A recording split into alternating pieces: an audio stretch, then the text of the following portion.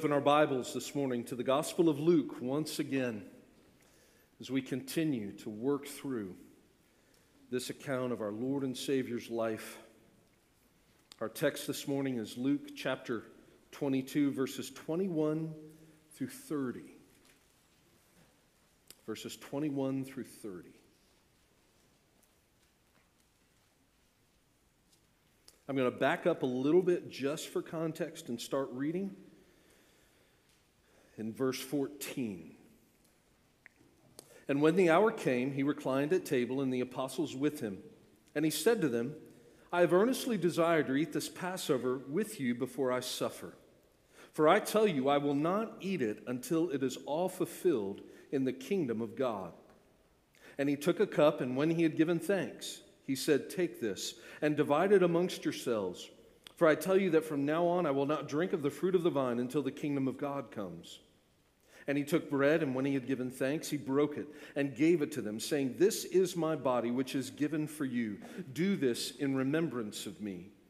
And likewise the cup after, they said they had eaten, saying, This cup that is poured out for you is the new covenant in my blood. But behold, the hand of him who betrays me is with me on the table. For the Son of Man goes as it has been determined, but woe to that man by whom he is betrayed.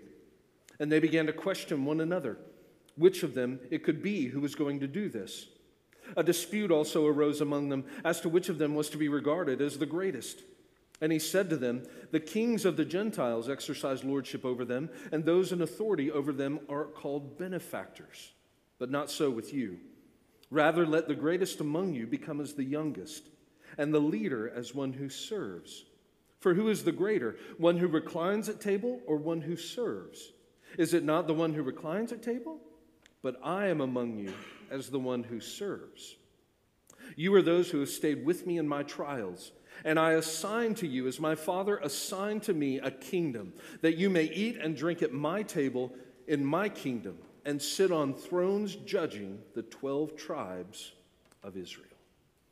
Let's go before the Lord in prayer. Father, this is your holy word, given and preserved. Lord, what a privilege we have to hold it in our hands, to set it in our laps, to read it, Lord, whenever we so desire, to study its truth. Our prayer now is that your Spirit would lead us in righteousness, lead us to Christ, to behold him, to believe him, to find our greatest peace and comfort in him, to know him, to become like him, in preparation for being in your presence forevermore. Lead us now in your truth. In Jesus' name we pray. Amen. You know, if there's one thing that we as Christians, we as good church people enjoy doing, it's breaking bread together, right? We love to eat with one another. It is one of the most basic and most practiced demonstrations of our fellowship. It is characteristic of healthy families, it is characteristic of healthy churches, and it is demonstrated throughout Scripture in both Testaments. That idea of fellowship linked with spiritual intimacy. You know, God himself even shows us the beauty of fellowship with him through these means. After he had delivered the people of Israel from their slavery in Egypt, he brought them to Mount Sinai, and he gave them his law, establishing them as his people. In Exodus 24, God then invited Moses and the leaders up into his presence on the mountain, where they were able to behold him and eat and drink before him as those chosen and reconciled to him according to his covenant. And now, as those redeemed by Christ, we have the ultimate privilege of also enjoying God's presence in this way. Our sermon this morning is going to build to us coming to the table of our Lord. And we had the privilege last week of looking at how our Lord Christ took the Jewish Passover and presented himself as the fulfillment of everything that it represented. He would be the ultimate Lamb of God who would die so that his people could be passed over by eternal death. His body represented by the bread, would be broken on the cross in the sinner's place. His blood, represented by the wine, would be poured out as the price of our redemption. And so as a church, we have this enduring ordinance as a means of grace given to us to practice regularly. It's a tangible exercise attended by the very Spirit of Christ that demonstrates how we are reconciled to the holy God of the universe through the substitutionary atonement of His Son. This morning, as we continue our way through this text, however, the text takes a decidedly different tone. Jesus moves from the awe and the wonder of the ordinance of the Lord's Supper into the revelation of His betrayal. And through His words, we are led to consider some of the facets of Christ-like leadership. Because that's really the heart of what He's encouraging His disciples to understand. What is the heart of Christ-like leadership? Well, in answer to that question, the first thing we'll see this morning is that a Christ-like servant leader seeks to be carefully aware of his own heart. A Christ-like servant leader seeks to be carefully aware of his own heart. Again, up to this point in time, Jesus had told His disciples on several occasions that He was going to go up to Jerusalem. He was going to be arrested and killed by the religious leaders, yet He would rise again on the third day to conquer death. What He had not told them up to this point was that now one of His own disciples was going to be the one who betrayed Him to this death. If we look earlier in the Gospels, there are narrator remarks in the Gospels that tell us that Jesus knew that Judas was going to be the one to betray Him. But this was information that the disciples didn't know at the time it was happening. So Jesus decided to break this news to His disciples at the supper in verse 21. And this information would hit them like a brick to the side of the head. The idea that one of the men reclining at the table with Jesus would be His betrayer was horrific. Well, after Jesus revealed that His betrayer was at the table among them, He followed that by saying, look at verse 22, "For the Son of Man goes as it has been determined, but woe to that man by whom He is betrayed." Now, the first part of this verse is an affirmation of God's sovereignty even in the death of Christ.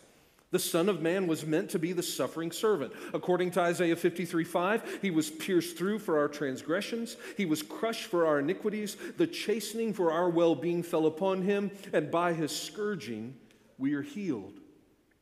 We see Peter reiterate the same idea when he's preaching the first sermon on the day of Pentecost in Acts 2:23, when he says, Jesus, delivered up according to the definite plan and foreknowledge of God, you crucified and killed by the hands of godless men.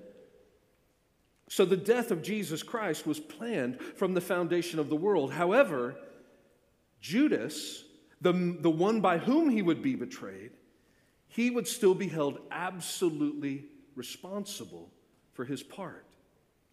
So Jesus says, woe to that man, and that is a very strong word of judgment. What it means is that it would have been infinitely better for Judas never to have existed than for him to face an eternity in the torment of hell for his treachery and unbelief.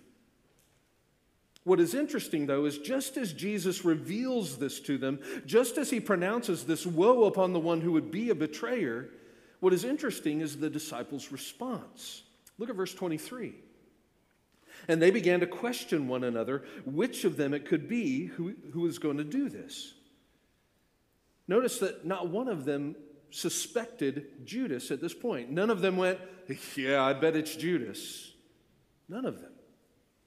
Despite what the gospel writers later knew of Judas and recorded in their accounts, at this time, after 3 years with Jesus, Judas had appeared to be as faithful a disciple as all the rest of them. In fact, since Jesus allowed Judas to be entrusted with the group's money bag, the rest of the disciples might have even thought that Judas was especially above reproach.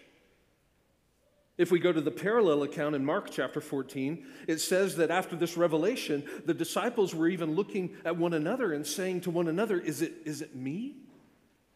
The idea that one of them who had firsthand contact with Jesus and firsthand experience of His power and authority over a 3-year plus period, that one of them would betray their Lord was unthinkable. And that brings us, brothers and sisters, to our first point. Judas is a reminder to us that we have to be careful to know our own hearts. We have to be careful to remember Jeremiah 17:9, which says, "The heart is deceitful above all things and desperately sick. Who can understand it?" We pair that also with what Solomon said in Proverbs 4:23, "Guard your heart with all vigilance, for from it flow the springs of life." Jesus also said in Luke chapter 6, verse 45, "The good person out of the good treasure of his heart produces good, and the evil person out of his evil treasure produces evil, for out of the abundance of the heart the mouth speaks."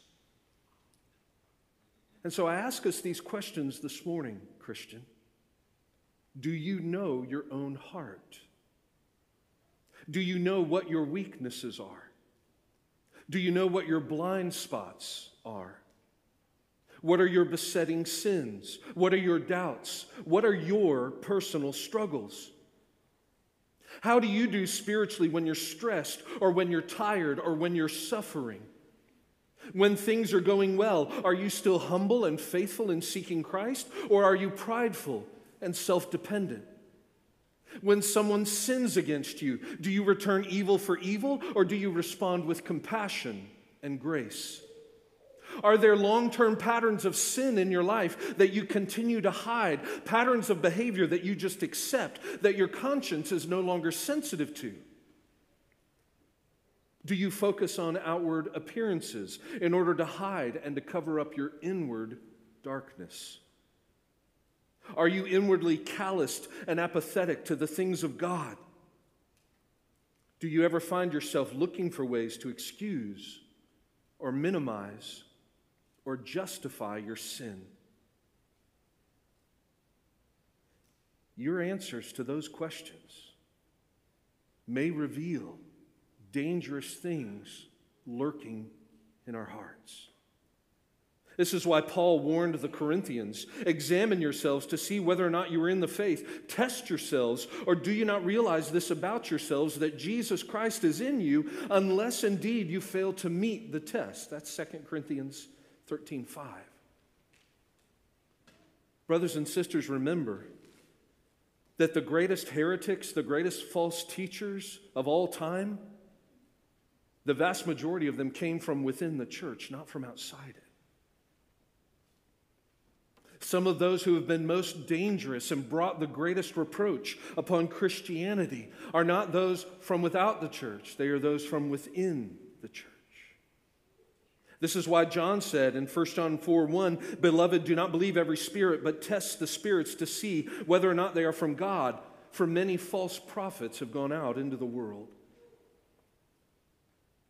I say this with a heavy heart, brothers and sisters, but it's the truth we see manifested with what Jesus says here. The very last person that you ever think could turn away from Christ could be a Judas. Do you know that 95% of our church discipline cases as a church are people who just a few years earlier seemed to be doing well in their walk with Christ? And so what do we learn from this? What is the warning to us through Judas? Fight your sin. Examine yourself. Get help and counsel and accountability from your spiritual family. As it says in James 4:8, draw near to Christ and he will draw near to you. And again, that's the beauty of understanding that we have a Savior that knows everything about us already. Jesus knows every inkling of your heart. He is never deceived about your heart, even though you might be. And Jesus is at work even in this second to form in each of his children a heart like his. Jesus forgives. Jesus brings light to darkness. Jesus is the one who justifies. You don't have to self-justify and self-protect because Jesus Christ is the one who justifies. Jesus Christ is the one who protects. And so don't believe the lies of your flesh. Believe in the Lord Jesus Christ. Draw near to him. And when you see those things that are lurking in your heart, endeavor by His grace and His strength to yank those things out by the root. A Christ-like servant leader seeks to be carefully aware of his own heart. Because he or she is beloved by Christ, we want to honor him. We want to protect our witness, our family, and our church. So, brothers and sisters, let us be warned by the example of Judas. Secondly, a Christ-like servant leader knows that greatness is displayed in humble service. A Christ-like servant leader knows that greatness is displayed in humble service. Strangely enough, this conversation among the disciples takes a very strange turn. Jesus has just told them that one of you at the table is going to betray me. And so a conversation ensued amongst them. Who is it? Is it me? Verse 24 says, a dispute also arose amongst them as to which one of them was to be regarded as the greatest. Can you imagine this? They went from asking, is it me, to saying, well, it can't really be me. I'm a great disciple. To saying, well, you know what? I'm an even greater disciple than you. If it's going to be anyone, it's going to be you, not me. A dispute arose amongst them. And they had this argument before. We saw it back in Luke chapter 9, verse 46. We see it also in Matthew 20, verses 20 through 28. I tell you what, if I were here and I were in the place of Christ, I would be saying to myself, as I listen to my disciples do this, I would be saying to myself, oh my goodness, not again. Especially after everything I've taught them and shown them, how can they be arguing again about which one of them is the greatest? The good news, brothers and sisters, is that Jesus is far more patient and understanding than I am, right? The disciples were being blatantly arrogant, which was wholly inappropriate considering what Jesus had just taught them and shown them. But seeing his men swimming in their own pride, Jesus decided once again to turn this episode into a teachable moment. And he began his lesson by making a contrast. Look at verse 25. He says, the kings of the Gentiles exercise lordship over them, and those in authority over them are called benefactors. But not so with you. Rather, let the greatest among you become as the youngest, and the leader is the one who serves. Now, every Jew knew what it was like to have pagan kings and authorities lording themselves over them and subjugating them harshly. The Jews had suffered greatly under the tyrannical rule of such men. You think of the Roman Caesars, the Herods, and Pontius Pilate. Even worse was that these men who were their overlords wanted to be viewed as philanthropists in this whole affair. They wanted to be called benefactors. You can almost imagine the superior attitude of Pontius Pilate and the Roman governors. Oh, see, here we are. We're just here as Romans to help these backwater Jews. These Israelites are stubborn. They only have one God. Who ever heard of that? Their religion is awkward and abasing. We're just here to help them, to enlighten them, to bring them into the greatest empire on earth. We are nothing but benevolent leaders. That's how the Gentiles acted. Jesus says that this kind of thinking has no place among his disciples. Because true greatness isn't manifested in lording yourself over others. It is manifested in serving others. You know, the youngest people in that society, the youngest people were the ones with no status. The younger you were, the more you were expected to do the most menial chores and to serve the needs of those older and more distinguished than you. So Jesus says the greatest Christian leaders are the ones who serve like the youngest. Pick up with verse 27. For who is the greater? One who reclines at table or one who serves? Is it not the one who reclines at table? But I am among you as one who serves. With this statement, Jesus points them to his own example before them. Remember what the Gospel of John gives us. John in his gospel tells us of how Jesus served his men that very evening. You see, when the whole group arrived to the upper room to observe the Passover, the disciples just immediately went in and reclined at the table.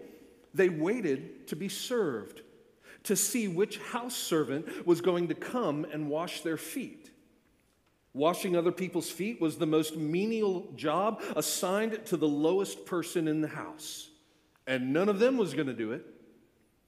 And so what did Jesus do?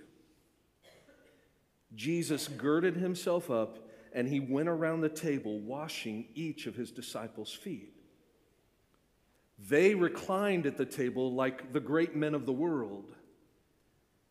Jesus, on the other hand, served like a great man of God. Brothers and sisters, isn't it humbling and amazing how we see Jesus serving at every turn? Philippians 2 tells us of how Jesus served his Father's purpose of redemption by leaving the glories of heaven to take on flesh and be born into the sinful world. Over and over again, he served the outcasts of the world by releasing the demon-possessed, by healing the lepers, by touching the blind and the lame, by eating with tax gatherers and prostitutes, by raising the dead. Jesus even served the hard-hearted people of Israel by having compassion on them, by teaching them God's truth, and by warning them of the coming judgment. And you know, the ultimate way that Jesus served us all is by suffering in our place. Jesus fulfilled God's righteous requirements by being tempted, but by never sinning. He bore the full brunt of God's divine wrath as our substitute on the cross. He became our life by defeating death and rising from the grave. And do you know that right now, right this very second, Jesus is serving us faithfully from heaven by being our intercessor, our strength, our peace, our source of forgiveness and grace, our present help and guide. And when you and I blow it, and let's just be honest with one another, we blow it often. When we fall short, Christ does not pull back. He serves us even more faithfully. We have so great a salvation that cannot be lost even. And what that means, brothers and sisters, is that if you are here this morning and you are a Christian, you name the name of Christ, you have believed on him, that means that you have been redeemed from self-centeredness. You have been redeemed from being self-serving by the greatest servant in the universe. And as those redeemed by Christ, we love Christ, and those who love Christ walk in those same footsteps of service. True Christ-like servant leaders know that true greatness is displayed in humble service. And so let's talk about this for just a minute. Can you imagine how your marriage would take an incredible step forward, of how your marriage could even be transformed if you served your spouse like Christ? What if you put their needs before your needs as a pattern of daily love? What if you served them without any strings attached, right? Without any expectation that they have to do the same for you? Because in all honesty, this is what stops most of us in our married life, right? Well, Pastor Sean, I hear you. I hear that I'm supposed to serve my spouse's needs before my own, but what about my needs? What if I do that and they don't serve me back? And we use that as justification to not serve. What would it look like, brothers and sisters, if our hearts were so settled in Christ that you would never fear your spouse taking advantage of your service, but rather you would serve them joyfully, knowing that Christ can work and love and reveal and change through you? Think of how serving like Christ would just transform our marriages. Let me just talk to those who may be single. As a single adult, can you imagine how Christ would use that same self-sacrificing heart of service to touch others? I mean, you talk about being in this world. We know difficult people. We have difficult people in our families. We have difficult people that we go to school with. We have difficult people that we work with. We have that one other fellow employee who never does anything, or who does everything wrong, or who just is hard to interact with. We have that boss that is overbearing. How might Christ use a heart of Christ-like service to show them the truth of the gospel? How might Christ use that heart of Christ-like service to open up doors for the gospel with that family member who only knows how to take and take and take? Or youth. Let me speak to our youth. Young people in the youth group of Morning View Baptist Church. Let's just be honest. You are at an age where self tends to be your main preoccupation, right?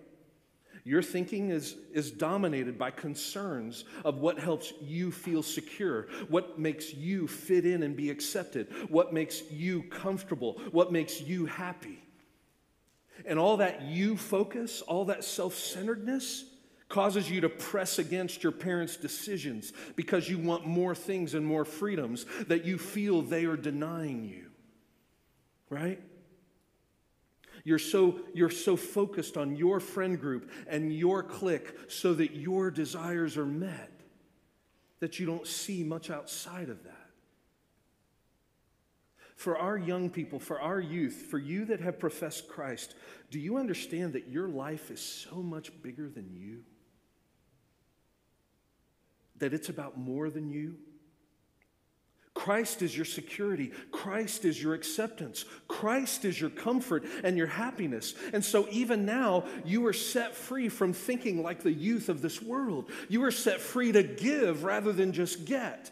Rather than being focused on what you can get from your parents and what you can cajole them into making happen for you, you can instead respectively serve them and help in your home and show your siblings a picture of Christ. Rather than coming to church and just focusing on your clique and having your relational needs met, you can go to that quiet kid over in the corner who has no friends and be a friend. Or you can go to that visitor who just wants to be accepted, who wants to know what Christian community is, and you can put their needs before your own. This comes back to all of us, brothers and sisters. For the true Christian, this is the equation for joy. You want to hear it? For the true Christian, this is the equation for joy. Others first. Others first. As a commentator named R.C.H. Lenski said, God's great men are not sitting on top of lesser men.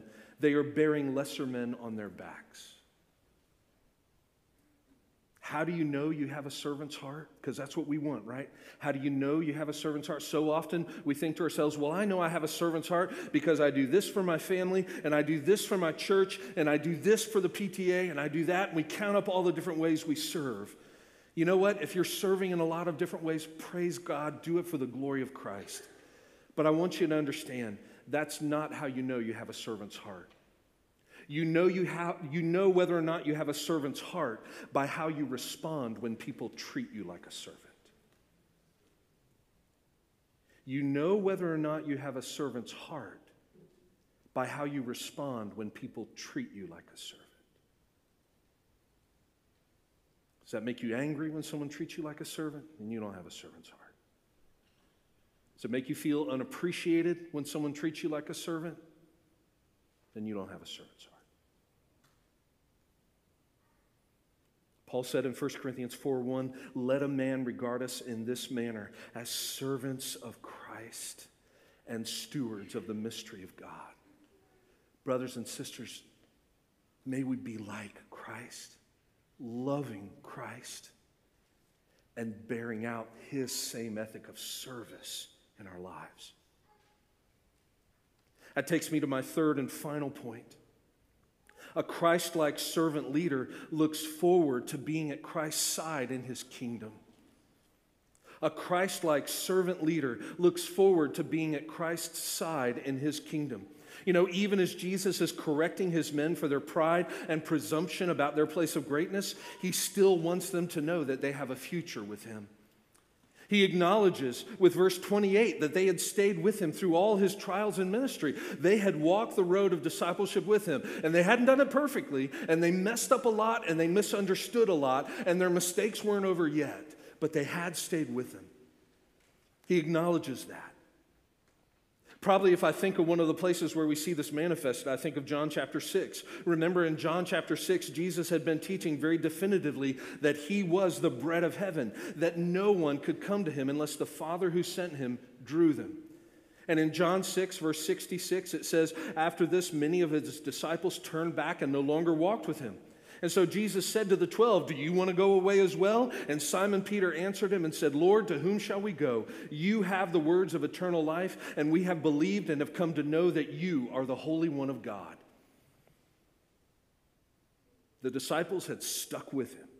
Thus, verse 29, Jesus says that the kingdom assigned to him or appointed to him by his Father would be their kingdom too.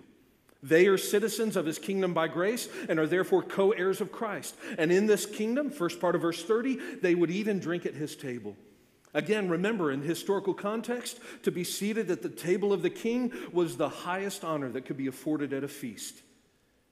And so what Jesus is effectively saying to them is, you guys don't need to worry about elevating yourself to that place of greatness. I'm going to do that. I am the one who will bring you to my table. And finally, look at the second half of verse 30. He says they would sit on thrones judging the 12 tribes of Israel. Now, scholars have spilt a lot of ink discussing how we interpret this. I'm not going to do what I did last week. I'm just going to give you what I think is the right answer. All right? I think D.A. Carson is the one who nailed it on the head when he said he means that at the time of the kingdom's consummation, the 12 disciples are going to be the ones judging the 12 tribes of ethnic Israel. There's all kinds of argument about what all different things that could mean, but this is what it comes down to. The disciples had committed themselves to following Christ. He was going to be betrayed and murdered by his own people and the religious authorities that led them. Many of these men were also going to be persecuted and killed by these same authorities. But in the end times, when Christ assumes the throne of judgment, the roles will be reversed. That is the reward of these men. Right now, they stand judged by ethnic Israel, by those who are sinfully self-righteous. But in the day of Christ's return, they will rule as judges over those who rejected the Messiah and the disciples. We want to understand that the promise here is just intended for these 12 disciples. That's where the context sets us. But what Jesus says here to them also points us to a wider truth that is a reality for all of Jesus' disciples. We shall all reign with him. If you believe on the Lord Jesus Christ, if you are a disciple of the Lord Jesus Christ, you shall reign with him. Daniel 7, verse 27. And the kingdom and the dominion and the greatness of the kingdoms under the whole heaven shall be given to the people of the saints of the Most High. His kingdom shall be an everlasting kingdom, and all dominions shall serve and obey him. 1 Corinthians 6, Paul says in verse 2, or do you not know that the saints will judge the world? And if the world is to be judged by you, are you incompetent to try trivial cases? Do you not know that we shall judge the angels? How much more then these matters pertaining to this life? And in Revelation 2:26, it says, the one who conquers and keeps my works until the end, to him I will give authority over the nations. Revelation 3:21, to the one who conquers, I will grant him to sit with me on my throne, as I also conquered and sat down with my Father on his throne. Brothers and sisters, we shall reign with him. Now, as we hear these words of Scripture, I hope that our hearts are not enamored or drawn to the idea of being powerful judges. Oh yeah, did you hear what Jesus says? We're going to share his throne and we're going to be able to lord ourselves over the nations. That's not the heart we're to have. That's not why Jesus reveals this even to his disciples. What should draw our gaze, what should awaken our joy as humble servants of Christ is the thought of being at our Savior's side in the kingdom that is coming. It's the thought of knowing the ultimate reward for a Christ-like servant of the Lord Jesus Christ. And do you know what that reward is? To be with him. to be with Him. If we're truly in Christ, then that is the greatest desire of our hearts, is it not? To be with Him, to be with the Lord is the fulfillment of everything we could desire. To know Him, to be with Him, to be unhindered by our sin in relationship with Him. To be taken from this world where there is death and there's cancer and there's war and there's horrific things that we do to one another. To be taken from this world into a place where there is only beauty, where there is only peace, where there is only love, where there is only righteousness and its full brightness and brilliance and splendor, and all of that to us in and through Jesus Christ our Lord. That is our joy, brothers and sisters. That is what we look forward to. That is what we in sanctification are being prepared for. To be in the presence of Christ our Lord forevermore at His side, reigning forever and ever and ever and ever. This takes me to the words of Psalm 118. As we hear the psalmist exult, "Open to me the gates of righteousness, that I may enter through them and give thanks to the Lord. This is the gate of the Lord, the righteous shall enter through it. I thank you that you have answered me and have become my salvation. The stone that the builders rejected has become the cornerstone. This is the Lord's doing, and it is marvelous in our eyes. This is the day that the Lord has made. Let us rejoice and be glad in it. Blessed is he who comes in the name of the Lord. We bless you from the house of the Lord. The Lord is God, and He has made His light to shine on us. Bind the festal sacrifice with cords upon the horns of the altar. You are my God, and I will give thanks to you. You are my God, and I will extol you. Oh, give thanks to the Lord, for He is good, and His steadfast love endures forever."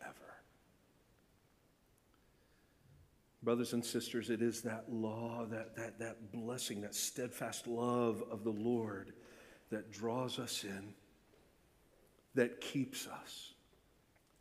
That love of the Lord Jesus Christ that inspires us, that drives us by love into that path of holiness and service and self-sacrifice. Christ has led the way. May we be Christ-like servant leaders who follow. Amen.